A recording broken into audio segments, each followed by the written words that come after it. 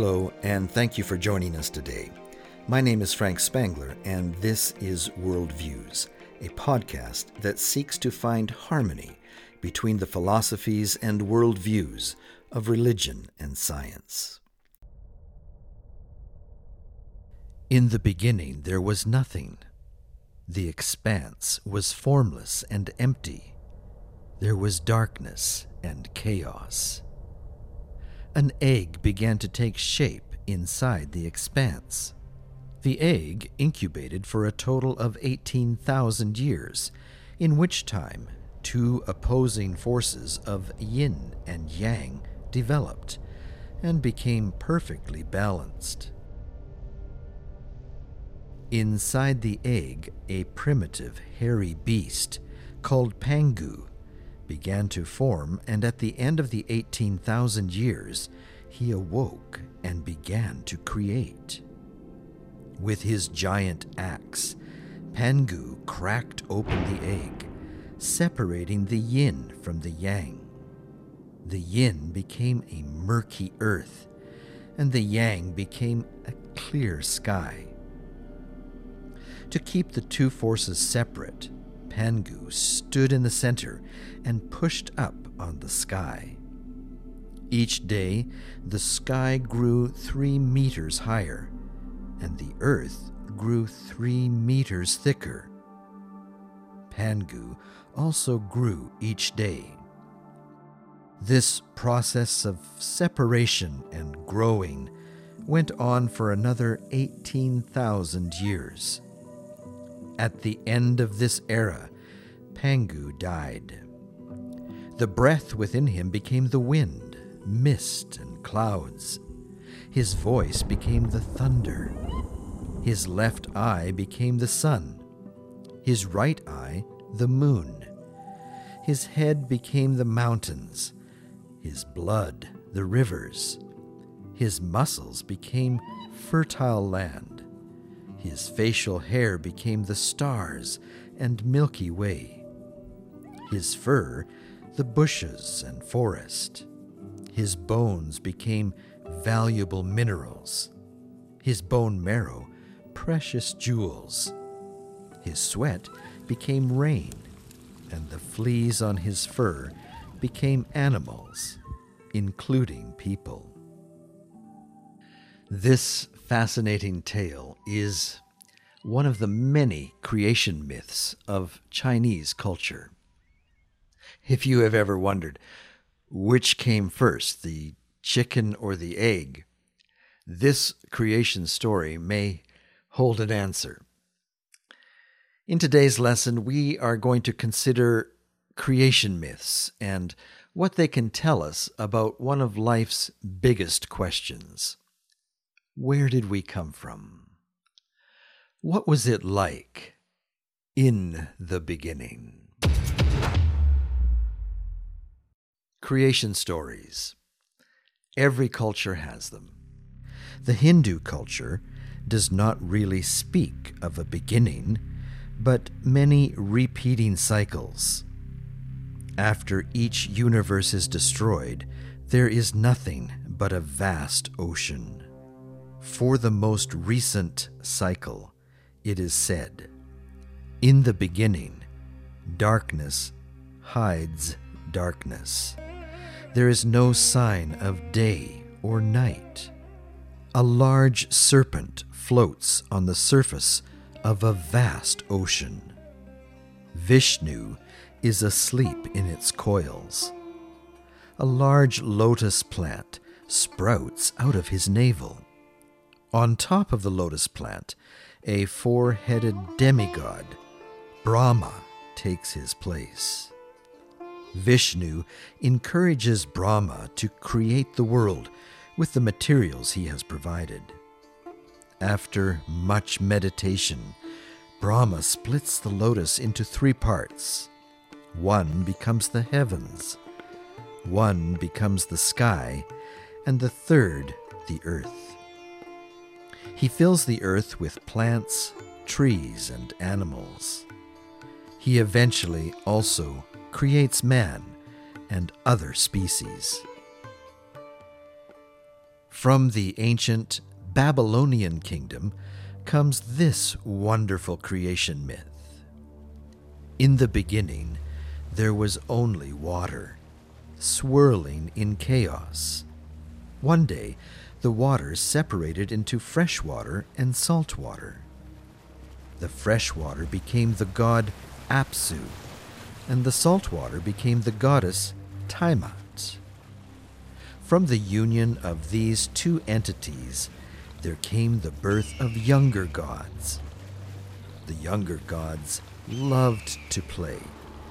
They were very loud and disturbed the sleep and work of Apsu. He plots to destroy them. Tiamat hears of the plot and warns her sons. One of them rises up and kills Apsu. Well, this was more than Tiamat desired, and in her anger she decides to go to war with them. She summons the forces of chaos and creates 11 horrible monsters to destroy her children. But before the battle begins, the group of young gods form a large warrior champion by the name of Marduk. In the battle that ensues, Marduk kills Tiamat with an arrow that splits her in two. From her eyes flow the waters of the Tigris and the Euphrates. From out of her corpse, Marduk creates the heavens and the earth. From the bones of Tiamat's monsters who were killed in the battle, Marduk creates the first man. He forms flesh around the bones and breathes life into them. To man, Marduk commands to serve the gods and appoints the responsibility of maintaining order on earth and keeping chaos at bay. Marduk emerges as the great god that rules the universe and rises up into the sky to become the sun. Of all of the origin narratives, probably the best known creation story is found in the first couple chapters of Genesis in the Bible. For those of you who may not be familiar with it, the creation story in Genesis also starts with the words, "in the beginning." I like that. You know, many critics of the Bible, many critics of Christianity ask the question, how can you put so much trust in the Bible when it gets it wrong from the very first page? I think that it is really nice that in these first three words, "in the beginning," the Bible got it right, long before science did. For many years, science believed and taught that the universe was static and infinitely old. The Bible claimed that there was a beginning. Who was right? The idea of a static, infinitely old universe had been around since the 1500s. When the proposals of the naturalistic evolution of life came along in the 1800s, the idea of an infinitely old universe fit well with that idea, as it allowed enough time for life to arise somewhere in the universe, spontaneously, by natural, random forces alone. But then, with the discoveries of Albert Einstein, Lemaitre, Edwin Hubble, and others in the first half of the 1900s, science began to question the idea of a static universe. Through their calculations and observations, they realized that the universe was expanding, getting bigger, almost like it was being blown up like a big balloon. They began to propose that the universe at one time was much, much smaller, and that there was probably a point in time when it all began. Many scientists resisted the idea. They said, "Oh, no, that sounds too much like the Bible." English astronomer Fred Hoyle was especially opposed. On a BBC radio interview in 1949, Hoyle tried to discredit the new emerging idea of a universe that had a beginning by referring to it somewhat in derogatory terms as the Big Bang. To his surprise, and perhaps dismay, the name stuck and eventually was widely adopted by science. Today, with our bigger and better telescopes, the Hubble telescope, for example, that's out in space, the Big Bang Theory is considered to be the best scientific proposal for the origin of our universe. It turns out that the Bible did get it right from the very first page. The universe is not infinitely old and static. It had a beginning. It is dynamic. It is expanding. It is growing. Ironically, and I would add sadly, many Christians don't like the idea of the Big Bang Theory. I find this so unfortunate. I'm a strong believer that the Creator wants us to study His creation. He wants us to find Him, not only through the book of the Bible, but also other books, particularly the book of nature. There are so many things, I believe, that we can discover about the nature of our Creator through His vast created works. I believe that when studied with an open and unbiased mind, science reveals much about the Creator and His awesome power. Here, the Big Bang Theory that affirms that there was a beginning, just as the Bible said, is one of those huge intersecting points between the book of the Bible and the book of nature. Here is where there's harmony and agreement, and yet many Christians do their best to deny it. Here, science is affirming that the Bible did get it right, and yet so many Christians reject it simply because of the age that is assigned to the event by science as being 13.8 billion years ago. You see, many Christians believe that when the Bible says, "in the beginning," that this beginning happened only 6,000 to 10,000 years ago. And so they let go of one of the best touchstone points between God's two great books. It is my firm belief that Christians need not be afraid of 13.8 billion years. The Creator of this universe is the Creator of time itself. In His magnificent power, 13.8 billion years is nothing. He can stretch back time as far as He needs to for the universe to mature to the point it needs to have such things as heavy elements needed for rocky planets, and for all of the fine-tuning necessary to create carbon-based life. In future studies, we will explore this in much greater detail. For now, before we close, I would like for us to consider the charge that many critics of the Bible make.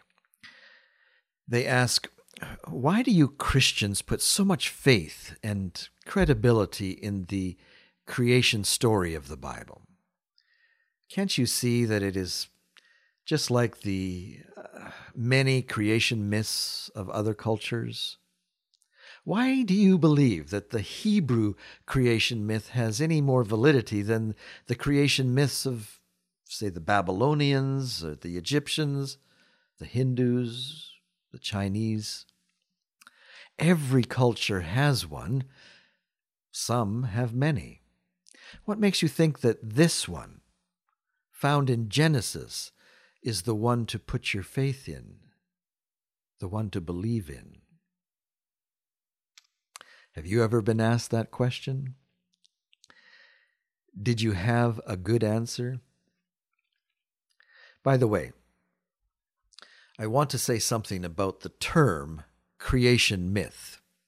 In English, the term myth or mythology usually holds the connotation of being an untruth, a lie, a fabrication, an old wives' tale, a fable, with no basis in reality or fact. We even have a popular TV show here in North America called Mythbusters, where in every episode the hosts demonstrate that a commonly held belief is nothing but pure fabrication, pure fiction. But it is important to note that when anthropologists use the term creation myth, it is a technical term that's used in their discipline that simply refers to the origin stories of any culture, with no intention of determining validity or the absolute truthfulness of the story by using the term myth. Anthropologists are a very accommodating bunch, and as they study a culture, they do their best to reserve judgment or criticism of the culture. They would never mean to insult or ridicule. Creation myth is just their technical term for creation story or creation narrative, creation account. And they recognize that these creation stories make up the very foundation of a culture, that it is central to their belief system and is often held as sacred. And so it would never be their intention to be derogatory when they use the term creation myth. Funny story. The first time I encountered this, I was only about 19 years old and in my first year at college in a small Bible college in Canada. And I noticed that there was a course offered there on biblical literature. And I was intrigued. I wanted to take that class in the literature of the Bible. However, it was a 400 level class, which means that it was really a class that was designed for fourth year students, not freshmen like I was. But I somehow managed to gain special permission and I joined the class. Unfortunately, I was a few days late and probably missed some very good introductory materials. But I do remember how shocked I was when I would hear the professor refer to the creation myth of Genesis, or the Genesis narrative, or the Genesis account of creation, or the creation myth of the Hebrew people. I couldn't figure out why my Christian professor at my Christian Bible college was calling Genesis a myth. And after a couple of classes, I dropped out. Only later did I realize what was going on. It was a technical term. Point is, if you ever hear a Bible teacher, a college professor, a pastor, or some anthropologist, or some YouTube lecturer talking about the creation myth of Genesis, it doesn't necessarily mean that he has given up his faith or belief in the validity of the divine inspiration of Genesis. And for me, that is what makes the real difference between the Hebrew creation story and the creation narratives of other cultures. If a skeptic asks me why I hold the Genesis narrative higher than the myths of other cultures, it is because I believe that Genesis was inspired by the Creator himself. And that makes all the difference for me. My Hindu friends in India and Nepal may believe that their creation story is inspired, and that is what will make the difference for them as they think about their origin story. It is what you believe to be inspired by the Creator that makes all the difference.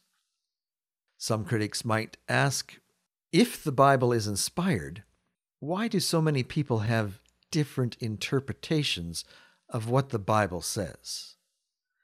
Why was the Bible written in such a way that the one book could spawn so many Christian denominations? They might ask, if the Genesis story is inspired by the Creator, why does the account have so many of the same elements as the creation stories of other cultures? Why does the Genesis account have so many statements that defy logic, that defy our current understanding of the cosmos and our scientific discovery? These are all good questions, and we will take up all of them as we continue our study together. In our very next lesson, I want to start by considering the question of the nature of inspiration. When we say that the Bible was inspired, what does that mean?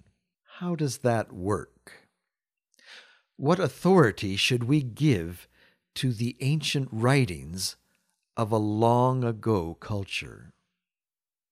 How should we interpret them?